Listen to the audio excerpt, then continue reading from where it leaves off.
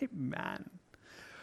Well, guys, tonight we are going to be in Proverbs chapter 11. So you are welcome to open up a Bible if that's the direction you want to go, but we want to continue giving you an opportunity to use the little booklets that we have printed for you. Just probably for the book of Proverbs, we've done this thing where we have these booklets that have the entire text of each chapter. So you should have, if you gather them over the season with us, you'll end up with 31 of these, one for each chapter of the book of Proverbs. And it really is just an aim that you would be able to kind of use this to be able to track with us through things this evening. So, hey, that's available for you. If you're online, hey, we want to let you know it's also available. You can grab that there. You can go to our website at calvaryroswell.com. Under the messages section, you will find tonight's message already kind of just listed there, and a place where it says download. Click the download, and it will give you an option to download notes, and you can download the book as a PDF, which you then can use on an electronic device, or you can use that and print it out, so you could use that with us this evening. That's, again, an opportunity for you. Well, for all of us, again, that if you're going to use the booklet either online or you're using it here, again, one of the goals for this was to give you some way to be able to track with us through Proverbs, because it's such a different book. It's one where almost every verse in this section stands alone. And so we kind of are encouraging you to be able to see that. It's written for us in Hebrew poetry, so there's usually a picture that's being painted in the verse, a contrast that's been there. And so we've been using a legend that I'm going to be using up on the screen. You do not have to use this one. If you want to use anything else, you can. If you just wanted to put a positive sign by what's good and a negative side behind what's bad, you could do that. Or you could follow where I'm going to go. I'm going to use colors a little bit because that makes it easier on the screen. Not all of you have colors, so it's also options that you could just kind of use a circle box for what's good and a line after that for what, so you're focusing on the good thing and then what that does. Or a square for the bad thing, and then again a line for that says, hey, this is what that does. We'll use a little blue one there to kind of notice the contrast or the word that kind of pivots so often between the two thoughts. And then if there's a space that pictures God, we'll use purple and do our best to kind of do that, though God is obviously pictured through the whole thing. And so in some ways you could do it through there, but we'll try to be in a place where if it makes that a statement, we'll go there. Again, those are mine, and I'm open if you have any other suggestions, but again, hoping that in the midst of that, God would meet you. So let's take a moment before we dive in and do that and just ask that God would meet us. I'm going to lead you in prayer.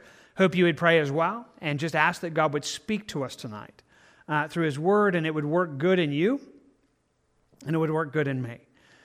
Father, we just bring before you this evening and this chapter in the book of Proverbs, and thank you for it. Thank you even as we stand just ready to dive in, just believing that you've put it in your Word on purpose to do us good. So, Lord, do us good tonight. Cause us to hear, to understand. Lord, help the whole of what we talk about tonight just to wash over your people in a way that does them good. But I'm also asking for each one of us that maybe one of these verses would be our verse this evening. That maybe one of the thoughts would be like, that's what I needed to think about. That's what I needed to hear. God, would you do that by your power? Would you cause us to hear? Would you cause us to understand what you have for us? We're asking for help in that, asking for your effective working in that regard that would enable us to hear what you have for us. We pray for that together right now in Jesus' name. Amen. Amen. In the book of Ephesians, it gives us this picture of Christ and what He does for us. And it really is a description of what kind of the marriage and what marriage is a picture of, but what Jesus does and just in the midst of that. And it says, Christ also loved the church and gave Himself for her, that He might sanctify and cleanse her with the washing of the water by the word. And it's this amazing section that just describes the love that Christ has for us, the love that is meant to be pictured in a marriage and a husband loving his wife. And it says He loves us. He loves us so much. He gave Himself for us. He gave Himself for us because He loves us, but He continues that work in us. And He's washing us. He's washing us. He's in this place of continually cleansing, continually seeking to do good in our lives. And one of the ways He does that is through the Word of God. That the Word of God washes over us and continues a place of both cleansing and fixing and writing and working in our lives. And tonight I want you to go there with us. Proverbs is an interesting book because in some ways, though there might be little themes that flow together, it's so random. versus just moving from one thing to the other. And so tonight it's in one of those places that we just want to have it work good in us. And so I'm hoping that tonight Jesus would just wash you with the water of the Word. It might be that some of it is just going to wash over you in a way that's like, oh, it's just good. It's like going to hit you in a place that your heart is already there, and it's just going to kind of encourage what He's already doing. And if that's going to meet you in some place, may it just be encouraging. But it might also be that it hits an impasse, that you're going to find that like Jesus is trying to go this direction and you're going to go in the opposite direction. And I just want you to allow just that proverb or that place to kind of wash over you tonight.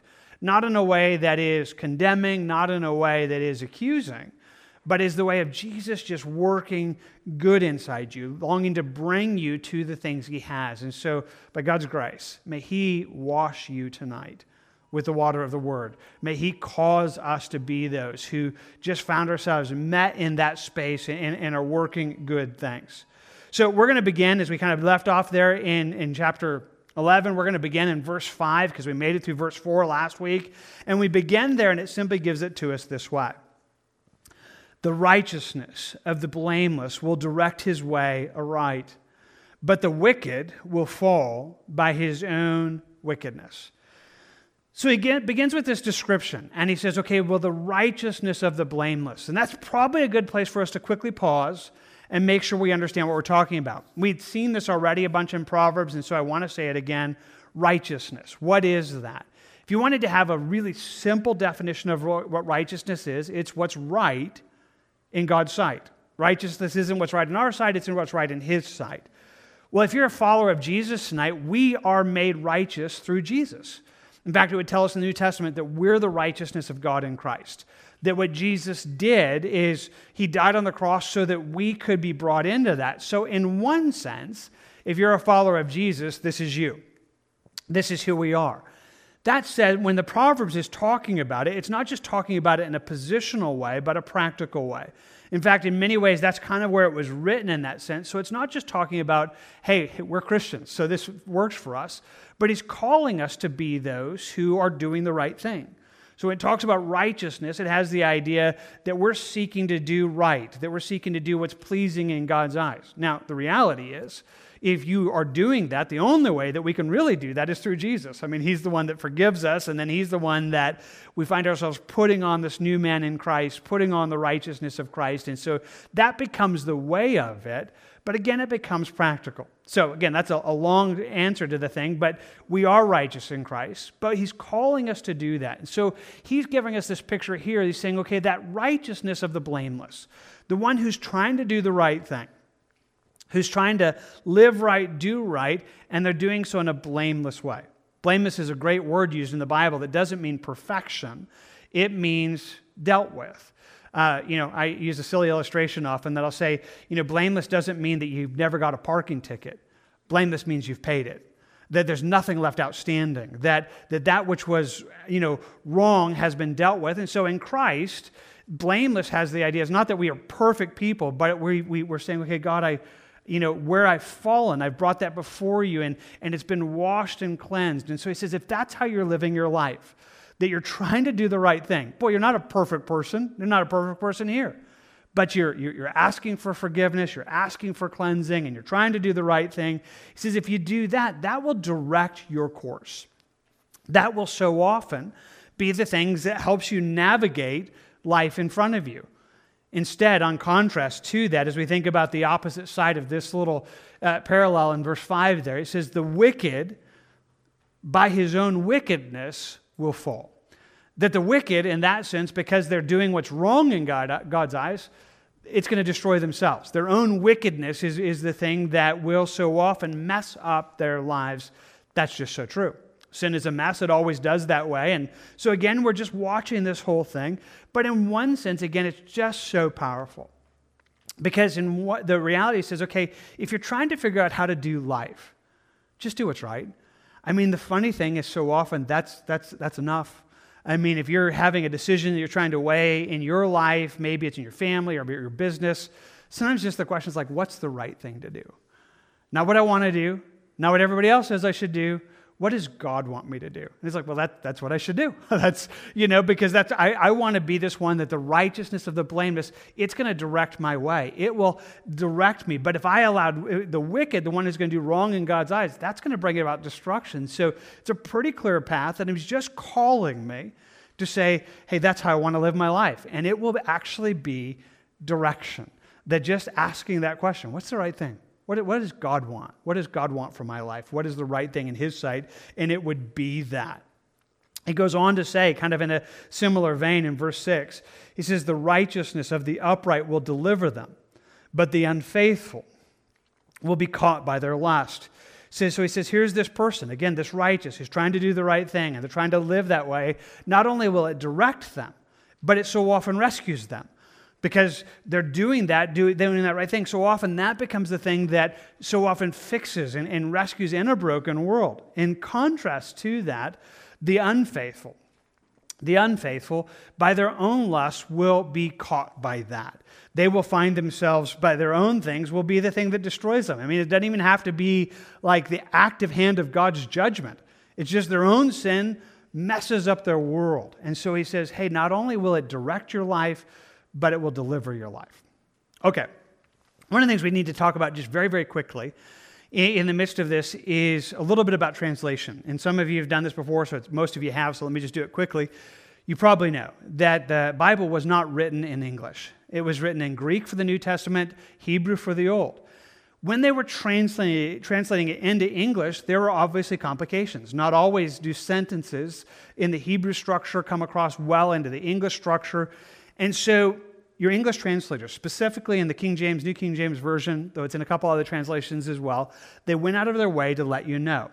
So what was happening is sometimes they'd come across a sentence in the Hebrew or a statement in the Hebrew that didn't fit well into English, so they had to add some words to it to make the sentence a sentence. But whenever they add it, they put it in italics. So you might notice here. So verse 6 says, the righteousness of the upright will deliver them, but the unfaithful will be caught lust. The word there isn't there. And so in one sense, here in this verse, it's not as key as it's going to be in several the more we get here in this section of Proverbs. But again, it's just this place that it's just boom. It's meant to be kind of there, that the unfaithful's lust will destroy them. That it will be that thing. And again, it just kind of works that way there. Well, again, that's going to help us, and so we'll talk a little bit more as we continue going through this chapter, but I'm just hoping you know it. So whenever you get across that in your Bible, it's great to read it that way, but then read it without the italics, just so you can go, so what did it say? And then you'll go, yeah, it's really cumbersome, but the weird thing is that sometimes if I'm not careful, I focus on the italics as if like that was the point of the verse. It's like, no, that's not the point of the verse, because they added that to help me out, so I need to kind of make sure I'm seeing it in a different direction. So continue with that thought. Notice as we jump into it in verse 7. It says, when a wicked man dies, his expectation will perish, and the hope of the unjust perishes.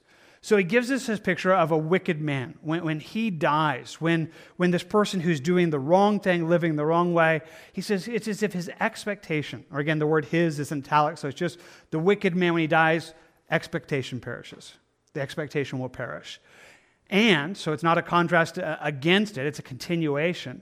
The hope of the unjust, so the person who's not doing what's right, it perishes. It just goes away. It's a pretty simple thought. It's a pretty simple one, but it's really important to understand that if you're here this evening and you don't know Jesus, if you're watching online, you don't, he says, here's the thing. When you get to death, that really ends all hope. I mean, everything that you could possibly hope for is only on this side of it. G. Campbell Morgan said it well. He said it this way. This is to say, the expectation or hope of the wicked lies wholly on this side of the grave, and it perishes at death. That if you don't know Jesus and you're walking away, whatever hopes you have, it's only on this side. Because when you die, there's nothing there for you. It's going to go the other way. It's just a pretty sad reality, but let me just try to say it again in a way that just works for me. If you're a Christian and you know Jesus, this world is as bad as it's ever going to be for you. You are as close now to hell as you will ever be, and heaven is going to be incredible. But if you are not a Christian, this is as close as you get to heaven. All your hopes are this. All your dreams are this, and they perish. Like when life is over, you have nothing to look forward past the grave because you don't have Jesus. And so he just causes us to say, like, that's not enough. Like that would be a terrible way to live with only hope in this life. And just calling us away from that. So if you're here and you don't know Jesus, if you're online, you don't know him, it is a plea to say, hey, this world is not good enough. You need Jesus. You need to be made right with God in Christ. And we plead with that even now. So he just tells us again, for that wicked, it's going to end badly for them. In fact, he continues it a little bit more in verse 8. He says, the righteous is delivered from trouble. And it comes to the wicked instead. And so we kind of just notice this. So we're looking at this righteous, the one who's right, who's trying to do the right thing. And he's saying, okay, they're going to be delivered. They're going to be delivered from troubled. And it's not so much of a contrast as it is a kind of both of these are true things. It says instead, to the wicked, this one who's wrong, it's going to come instead. That for them, it's going to go that way. Now, don't misread this verse. Every now and then, especially in English, we read that as if it were saying, like, the bad things that were supposed to come to the righteous, they're going to happen to the wicked instead. Like, the wicked are going to suffer for our sin. That's not what it's saying. That's not true. It's just saying, for the righteous, we're going to be rescued. And yet for the wicked, they're not. They don't have the hope that we have of being rescued out of that. For the wicked, I mean, it's going to come to them. And it's not in the way of like what was happening to us is going to happen. And their own wickedness is going to destroy them. But they don't have the hope of that rescue. They don't have the hope of that. And again, what a terrible way to live. And he's just calling us away from it. Just calling us away from that being the life that you have. And again, it's good for us to understand. But also good, just for you who are in Christ, to recognize where you are. Sometimes we lose sight of this. Sometimes we live in a world that's broken and we feel sorry for ourselves. Like, poor us, It's like, poor us. Like, this is as close as we ever get to hell, and we actually get rescued from so many of the bad things. I mean, like, no, poor them. I mean, poor person that doesn't have the hope that we have, and sometimes almost to recognize, no, we're getting hope and rescue, and we have these things that change and challenge us to see life in an entirely different way. Okay, so now he begins to shift and begins to talk a little bit of how that's going to work practically, almost within relationships, almost within community. And so he gives it to us this way in verse 9. He says, the hypocrite with his mouth destroys his neighbor, but through knowledge, the righteous will be delivered. So let's try to unpack this one. So he says, the hypocrite with his mouth. So it's the focus on that. But honestly, the word hypocrite's probably not the best translation of this Hebrew word. It really is a word that means godless or without God. And so if you have any other translation, most of the other translations will translate it better that way. It says, hey, this is that person who won't acknowledge God, who refuses to acknowledge who God is, who basically says, hey, I'm going to just pretend there is no God or live my life without a God. He says, so that person that denies God, their mouth, just because they've rejected God, their mouth becomes one that is destructive. It's not just because they are that wicked one, the one that won't walk with God, their words so often become that way. Instead, contrast to that, he says, through the knowledge, through knowledge, the righteous will be that way. Well, again, if you're kind of following the Hebrew parallelism, you're watching this kind of as a poetic thought, it's pretty easy to get here, but it just might be worth noticing. When we talk here about knowledge, we talk about what knowledge is, the idea is the idea of knowing God, because that's the contrast that's being laid. Saying, so the hypocrite, or literally the godless person, is destructive, but the one who has knowledge, and knowledge as it's used much in the book of Proverbs is talking about, we know God. Like, we recognize who God is. Like, the fear of the Lord is the beginning of wisdom, and we have this knowledge. He says that one will be delivered. That the way they're walking will, because we know God, it will be a rescue. And again, the contrast is even deeper than that if you have more time to spend with it, because the godless person is destructive. The godly person is rescued. And both of the other sides of it are also true, that the godless person is not going to be delivered and the godly person is not destructive. But again, he's kind of giving us this parallel that's like, okay, it's a way we're living because we recognize God in the midst of that, and it's a beautiful thing to kind of watch how that works its way out. All right. Well, he's continuing this idea of how it works well for us when we think about dealing with people. And on the next page of your booklet, verse 10, it says, when it goes well with the righteous, the city rejoices. When the wicked perish, there's jubilation. It's a pretty simple thought, and again, easy to understand. It says, when it goes well with the righteous, when people who are doing the right thing, when that is something that is both acknowledged, recognized, and blessed, that the city rejoices. That when that's, when that works there, that the blessing of the right person can so often bring a blessing to the city. And he goes on to say, when the wicked perish. So it's not a contrast, but to both. When the person, instead of being the right person, but the wicked person perishes, then that will be joy. And that will be joy. And again, it's just this picture of the way it's supposed to be. Now, again, without spending much time on it, it's just not always that way. I mean, righteous people are not always exalted, and wickedness sometimes can be exalted in a nation, but they're both destructive, and they become that way. I mean, you just understand, in the midst of it, when it goes well and is working well, that becomes a blessing and becomes a blessing to the city. But, when the wicked perish, that becomes a thing. When Adolf Hitler dies, kind of thing, it's like, oh, so glad. It's like most people are glad. It's like that was a destructive thing, and in one sense, calling us to say, but we want to be on the side of that we're a blessing, that we're a blessing to our community. That we're a blessing to the city around us, that when the righteous are that it would be that, and wanting to have a life that really flows that way. Well, as he continues that thought a little bit in the next verse, he says it this way: by the blessing of the upright, the city is exalted, but it is overthrown by the mouth of the wicked. So we watch this as, okay, so when the upright is doing that, their blessing, when that's going to be received and being walked in, that would be something that would be a blessing upon the city. That in one sense, we would say, our hope is that Roswell's a better place for you. That the city that you live in that you're a blessing to it, and your words flow into that city. That who you are kind of creates spaces that, as it was spoken of Joseph, that are branches over on the walls, and we are a blessing to those around us. But in contrast, it is overthrown. That a city becomes destroyed or becomes overthrown by the mouth of the wicked. That those who refuse to acknowledge God, their words are producing things.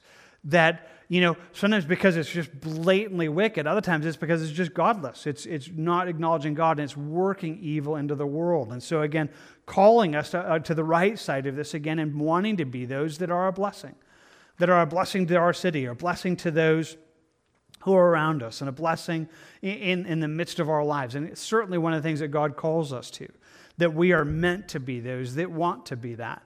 I find myself just kind of tangenting just for a quick second, because we live in a weird world that sometimes Christians lose sight of this. Not you guys, like other people, but we just good for us to talk about that. Sometimes we almost can become isolated and isolators. Like, okay, we're just surviving till Jesus comes back. Like our goal is just to make it till the rapture, instead of saying, I want to be a blessing.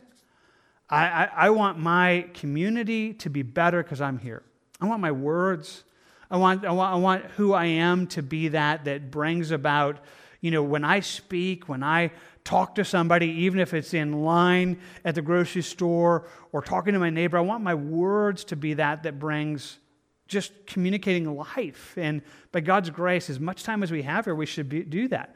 I think about in Jeremiah 29, Jeremiah writes to the Jews who had been taken captive, who were living in Babylon. He says, whatever city, God has caused you to be planted in, seek the peace of that city. And it's such a crazy thing to think about. You're like in captive. You're in a foreign country, but he says, where you are, be a blessing. You seek the peace of that city. You seek the blessing of that city. And so may God cause us to be that, so that the blessing of the upright, the city, would be impacted by our words and our impact. May it be so. Well, pulling it in a little closer, we're talking not just about our city or our community, but even relationships around us. He begins to say, okay, so as we look at this and think about what it's like, it says, he who is devoid of wisdom despises his neighbor, but a man of understanding holds his peace. So someone who doesn't have this wisdom, just devoid, just clueless of godly wisdom, It says he despises. He becomes someone that looks upon people around him and he despises them. Despise, that's a pretty powerful word, and maybe you understand it. Interesting enough, it really does.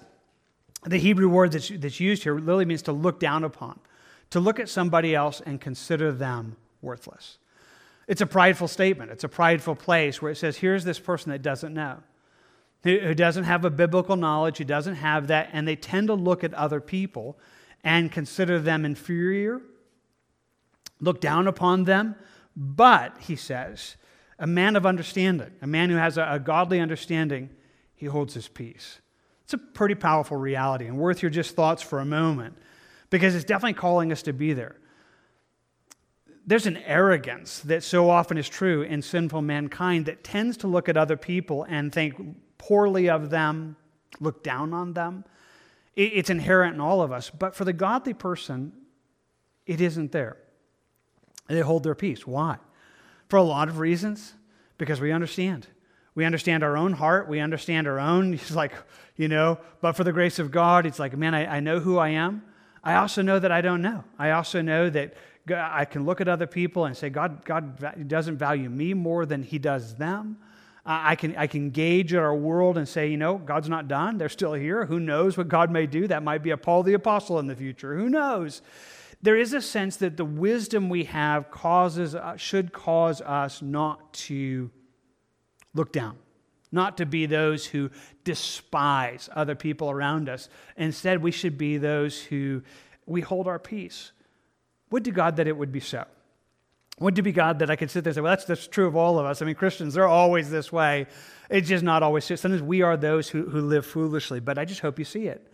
Again, maybe your life is in a good space right now, and you're thinking, hey, that's just washing over me. That's just encouraging me to be that person. Because I struggle with that sometimes. I struggle with looking at people and thinking, they're so dumb. I mean, it's like I don't understand like what's going on with them. And then I think, wait, Lord, I know me, I'm so dumb. God, you've loved me, and you had patience with me, and you put up with me. And God, I can look at them and see them differently than I thought about them before. Maybe you're already there, and that's happening in your life. And you find yourself sometimes just thinking, boy, I'm saying no to some of these things that would so easily, this arrogance that would despise other people. But maybe this is wrong in your life right now. And right now, as Jesus is washing over you, where it's like, that doesn't look like the person I want you to be. Like, that's not a Christian thing for you to feel that you are smarter and everybody else is dumb and you know better than everybody else and you look, that's not the kind of way that God wants you to live. And so I'm hoping that just finds an impasse, that it would just begin to wash over you. That Jesus would wash you with the water of the Word and say, hey, that kind of attitude that is so pervasive in our world right now. Our world is so divided and it's so divisive that so many people spend their days being just dismissive and diminutive of other people. It just shouldn't be us. It's not us. Not because we don't look and think that some of the things they're doing are dumb, but we just look and think, God, you're God. You love that person, and you're not done with that person. And if you put, I mean, I want my understanding to change the way I treat people, so that I'm not this arrogant person that despises my neighbor, that looks down upon them and considers them worthless. May God just cause us to be such people so that when we look at people, we treat them that way. Well, pulling it in even a little bit closer.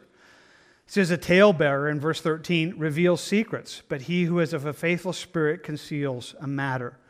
A talebearer, that's kind of like a biblical term. It's gossip. That's kind of what it really means. Somebody who's telling tales, who tells everybody everything, and just is one that is always kind of just speaking that. It says they're the kind of person that reveals secrets, that tells other people things that they have no reason to know, that doesn't hold confidences, that isn't a trustworthy person. On contrast to that, it says he who is of a faithful spirit. This person who's doing the right thing and is faithful, has a faithful spirit. It's like the description. It's just a good one. It says it conceals a matter. It's such a funny thing, but gossip is so destructive. More pain and sorrow and suffering has happened through gossip than probably any of us have any idea of. But sometimes it just feels like an altogether small sin. I mean, just in one sense, we're like, man, there's bigger fish to fry than this. I mean, there's like, we live in a world where there's abortion and there's destruction and there's such cruelty, that this would be a big deal, but God holds it to be a big deal. And there's a sense that he's just calling us to be that kind of person. And Christians sometimes from the best of intentions, maybe even if that's the right way to say that, don't do this well. I have a propensity to share prayer requests about everybody. Like, oh, did you hear so-and-so? Just telling you to pray, but man, like I want to tell you about this and this and this. Like, do you really need to know? I mean, is that really necessary? Are you the kind of person that somebody could say, hey, you know what, you know things and I'm trusted. You know things about me and you know things where that is. There ought to be a space that would be there. We want to be this faithful person that says, that's not me. I'm not the person that, that doesn't do that. I hope you have that. If I can say it in the most simple way, I hope you have secrets that you're concealing right now for lots of ways. I mean, in one sense, the Bible tells us that, that we are to be that we're to be the one who, assumes the best and washes that over, that love is that. But also that kind of place is like, that's not mine. That's not mine, just because I know. It can happen in so many ways where you find out about things, and it just isn't supposed to be that place where, all of a sudden you're sitting down with somebody else like, oh, did you hear? I happened to see this person at Walmart. Did you see what that, and it's like, why? Why would I do that? I want to be someone who's a faithful person and a person that would be that, and God rewards it. And he just simply calls it to us. He says, that's a faithful spirit. That's a good place to be. And so again, it may be that this is you. And so maybe as Jesus is washing this water over us, you're like, that's just encouraging me. It's kind of hitting a good vein. Or it may be like, man, that is not me. I'm quick to just, be a talebearer, telling everybody anything, and it's like, that should not be who I am. And so let God just wash that over and say, let's just change that, because that's not a good thing. That's not what he wants us to be. He wants us to be a faithful person. He wants us to be somebody who's trustworthy, and he calls us to that. Well, he continues. Verse 14, same page, he says, where there is no counsel, the people fall, and the multitude of counselors there is safety. So again, we're kind of in a little section here that's dealing with community, but now we're talking about their kind of influence on us. He says, so if there's no counsel, if there's no advice, he says people make mistakes. They fail. They do the wrong things. But in contrast to this, in the multitude of counselors, there is safety. It's not a hard one, but it's worth you making sure you understand. A second opinion is always a good thing, sometimes even a third. Getting advice from other people in a world that can be this way is a needed thing. Why? Because you're not enough. You're not enough. You're not smart enough. You're not smart enough to handle life the way that you do, but there's our arrogance. The problem is that for some of us, we will not, go out of our way to seek counsel, to seek advice, as if somehow we were smart enough to navigate life, as if somehow we were smart enough to make all of our decisions, but that arrogance is an ungodly arrogance. That arrogance that would say, I don't need anybody. I don't need anybody knowing my business. I don't need anybody giving me advice. I'll do my own thing. That arrogance is an arrogance that cuts us off from the community that God wants us to be a part of. We're meant to need God, and we're meant to need each other. So we're not supposed to be in a place that you never seek advice and counsel. You never do that. If that's you, if it says where there's no counsel, it says that's going to make you're going to mess it up. You're going to mess up things all by yourself because you won't ask advice. But when there's a multitude of counselors, when you're not just asking one person, you ask other people, like, hey, so I'm kind of wrestling with a decision, kind of wrestling with some things. I would love to get some advice on this. I'd love to get some counsel. When you can do that from a bunch of places, it so often becomes rescuing. That doesn't mean we do everything that people say. I mean, you guys, if you do this, you know what it's like to say, okay, I'm going to listen to the, and there's an overriding counsel that's kind of directing me this way. But anytime you ask people for advice, you're going to get like a random variety of opinions. But that's actually a good thing.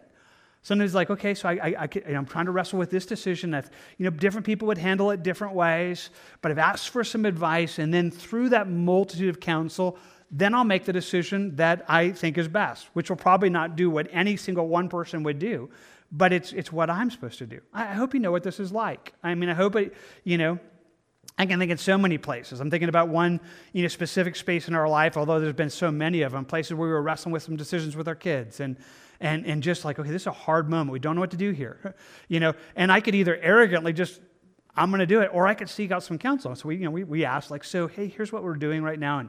And how would you handle this? How would, we asked a bunch of people and lots of disagreements, but honestly, in the midst of it, it helped. It was like, okay, it's not that we did anything that one person suggested, but in that counsel, it really helped us make some good decisions, because we just recognized we needed that kind of counsel.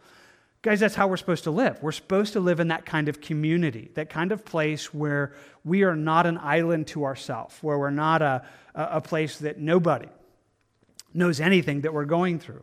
But that's what your sin will do to you. It's not your personality. It's not your temperament. It's not your upbringing. It's your sin that isolates you from other people. It's your sin that would so cause you to be, I don't need anybody. I don't need help. I don't need guidance. I don't need anybody knowing any of my business. That's sin. And God would cause us to be, it's like, I need people. I need people to ask them, like, hey, I'm wrestling with some things. Could use your prayers. I could use some advice. I'm going to seek out, good counsel. I'm going to seek out a few people and just ask for that kind of help. And that should look like something in your life. Not something that was just, I remember that. I used to do that when I was like 20, like back then but now I don't need that kind of stuff. Now I know what I'm doing. It's like, no, now you're probably walking in more arrogance because you do need it. There's never going to be a space that any one of us could say, I'm enough. I'm sufficient to navigate life by myself. I need people. I need them in my life. I need them giving me advice. I need to open my life to that. And so he's calling us to that. And again, it's just one of those places that maybe this isn't a good space in your life and Jesus is washing this over good. Or maybe it's just all of a sudden encountering resistance and you didn't realize, like, I didn't see it. I didn't see what sin was doing, but it's making me isolated. That's a bad thing. I need to move away from that. I need to move away from what that looks like.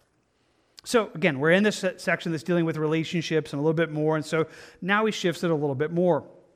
There in verse 15, it says, he who is a surety for a stranger will suffer, but one who hates being a surety is secure. So the bad thing is this being surety for a stranger. We have talked about this earlier in Proverbs, so I don't want to spend a bunch of time on it. But it certainly has the idea of taking somebody else's weight upon you. It can be used in a financial way, kind of like signing, on somebody else's loan kind of thing. Although that's a singular deal, which all by itself could be dangerous. But the idea of a surety in the Hebrew culture had more than just, hey, I'm going to help you get a car. It's like, hey, I'm vouching for that person. I'm putting myself there, and whatever problem you have with that is mine. Kind of thing. So if you're going to be this place where you're a surety, you do it for somebody you don't even know. He says you're going to suffer for that. That's going to go badly for you. That's going to be a bad place. But one who on the other side of that hates being a surety, doesn't want to be in a space where that becomes for you, it is secure. Again, there can be some financial advice found in there. It's not that it's always wrong for people to co-sign for somebody else, but it should be fully owned. Like, okay, I am fully liable for that. If I'm going to co-sign for something, then I have to be willing to take that whole thing on. But this is a little bit more. This is the kind of place where you take somebody else's burdens upon you in a way that you fully bear that. And I'm trying to think about it in a very careful way. It's a little bit of codependency, a little bit of a place where, we were talking a moment ago about being an isolated person, that you would just, kind of do your own thing. This is the opposite of that. This is the person who, so takes on somebody else's failures and stuff, it's now yours. And now it marks who you are. And so when the Bible calls us away from this, it's calling us away from that. That yes, we need to be in a relationship, but ultimately, every person bears their own, each person is going to bear their own place. And I cannot bear somebody else's burdens fully. I can't let their decisions become mine in so many ways. And there's a lot of stuff in that. But again, it might be somebody here this evening that you're allowing yourself to become codependent. You're becoming someone who is that. It's a destructive tendency. It's not a good thing. And be rescued from that. Don't let yourself become there. Be that person. It's a blessing, but not fully bearing that weight. So lots more there, but I'll let you kind of dive into it more. So we continue relationally. Verse 16, a gracious woman retains honor, but ruthless men retain riches. It's an interesting proverb. So we have this picture of a gracious woman and someone who's walking in grace, who's walking in kindness, who's walking in that, and they hold honor. They retain honor. But in contrast to it, ruthless. And again, the word men is in italics because it's not actually in the text, though it does seem to be assumed because it's a masculine word there, so it's not one that's altogether wrong. But ruthless men retain riches. Now, this is actually a really kind of a confusing proverb. A lot of just interesting stuff being written about it. In one sense, it's the only proverb that contrasts between a man and a woman. It's the only one that's found in the book of Proverbs, and that's kind of an interesting thing.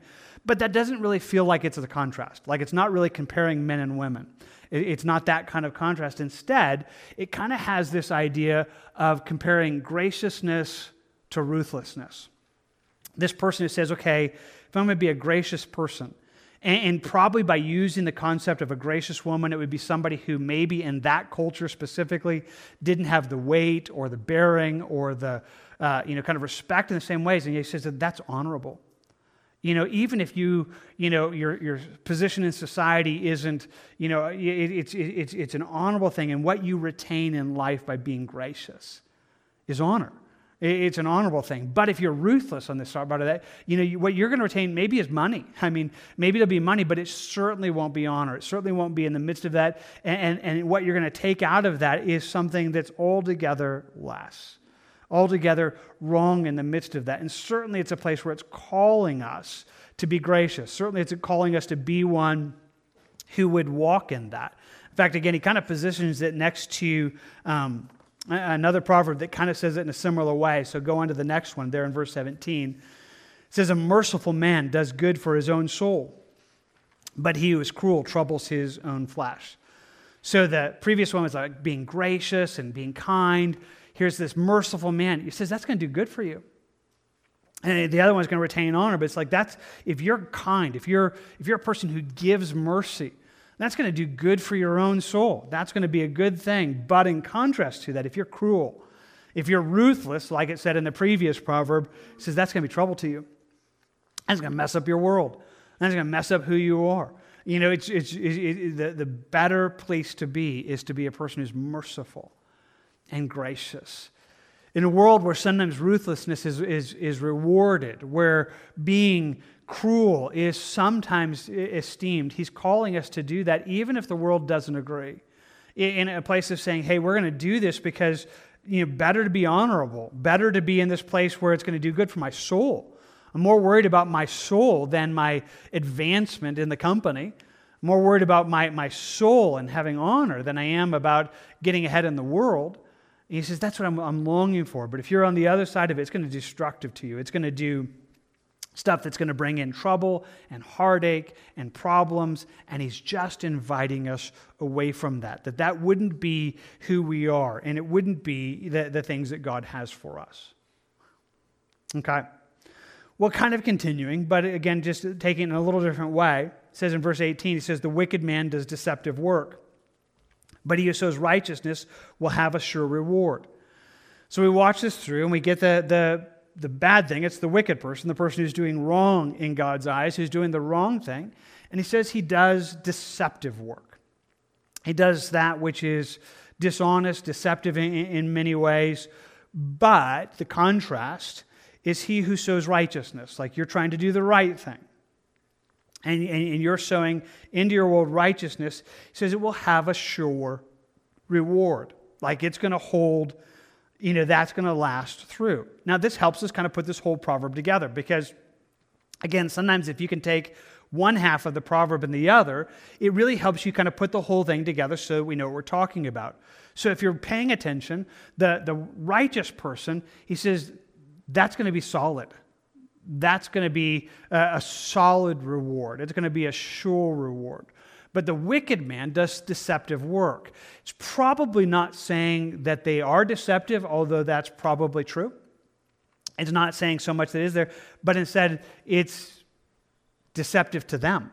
That for the righteous person, the rewards are going to remain. The honor is going to remain. It's going to be there forever. But for the wicked person, sometimes it looks like they're doing well, but it's a lie because it's never going to go well for them.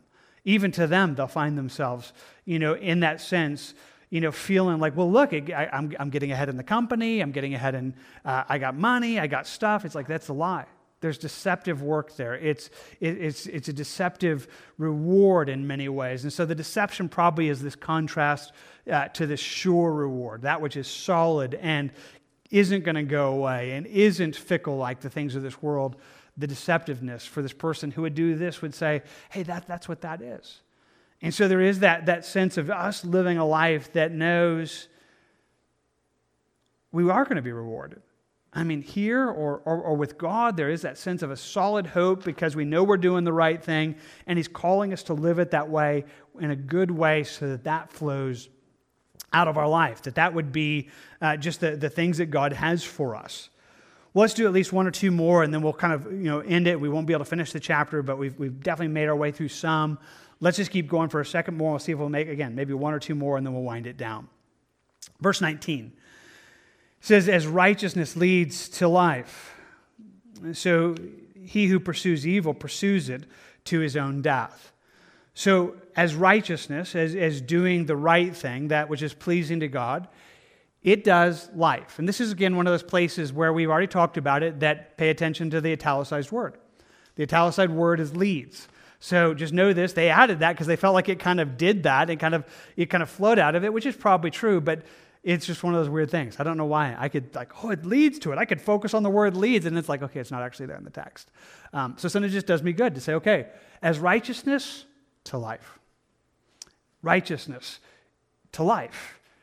So he who pursues evil, the one who's going to do that, that's going to work in that, so that one who does that and pursues that, that's the focus of that. And again, pursues it is in italics, so it's not there in the text, to his own death. So again, if you were just to read this and kind of just, without the italicized ones, it says, as righteousness to life. So he who pursues evil to death, his own death. So again, it's just this picture of just saying in this contrast, it's like righteousness, life. Pursuing evil, death. I mean, it's meant to be that just in your, like, that's what this does. It's death. It's your death. It's your own death. But again, just feeling, it's like, okay, that's what I want. Righteousness, life. Pursuing evil, it's death. It just is that and causes us to want to say that we want to move away from that. He gives it to us, and again, in another way, saying it this way in verse 20, those who are of a perverse heart are an abomination to the Lord, but the blameless in their ways are His delight. So if we do this, if you're looking at this, so those who are doing that wrong thing, living that wrong way of a perverse heart, they are, again, the word are is actually in italics, so those who are of a perverse heart, abomination to the Lord.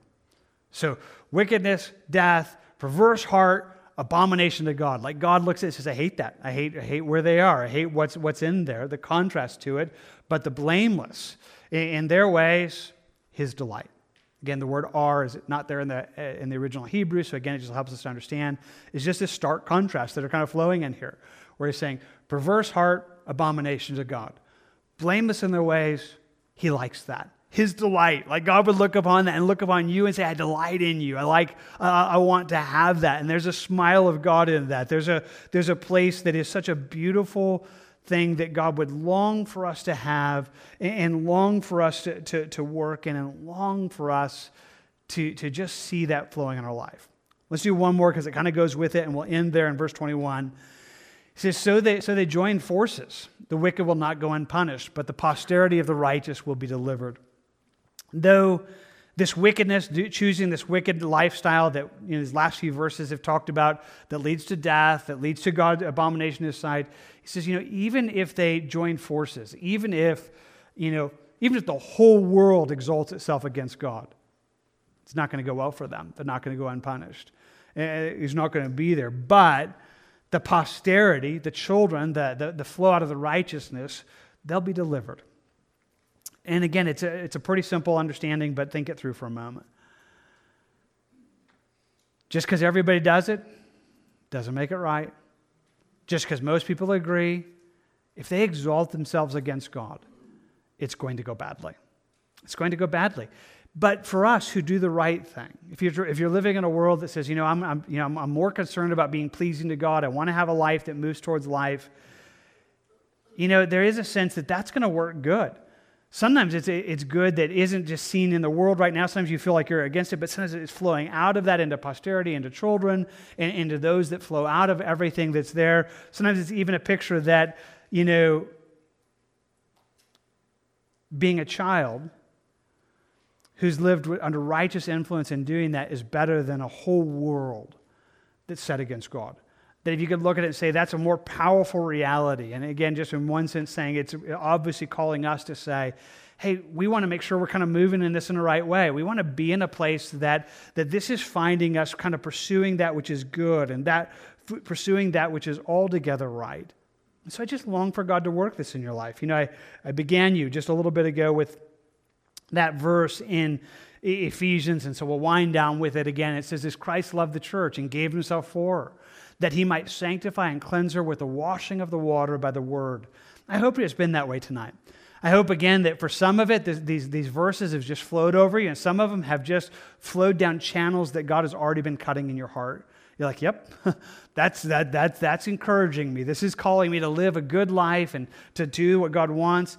But maybe, again, it's hit some impasses, and maybe there's one that just needs to say, okay, I'm living a life that looks opposite that. Just allow it to wash over you. Not in a judgmental way. Like Jesus loves you. He gave himself for you if you're a child of God, and he is trying to wash you with his word in a way that would cleanse you and draw you to life. And so I hope it is happening now. I do close and just say this. Maybe you're here again and you don't know Jesus. Maybe you're online and you don't know him. We've definitely talked about the difference between the person who's doing what God wants and the person who isn't, and how that's going to go well or poorly. And we're so just want to tell you again that if you don't know Jesus, like this broken world is as good as it's ever going to be for you. And that's not that good. I mean, let's just be honest. It is not that good.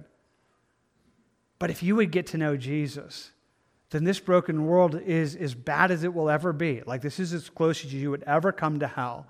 And we'd long for that to be a place that you would be rescued and say, even if the whole world is going the wrong direction, I'd rather be a child of God.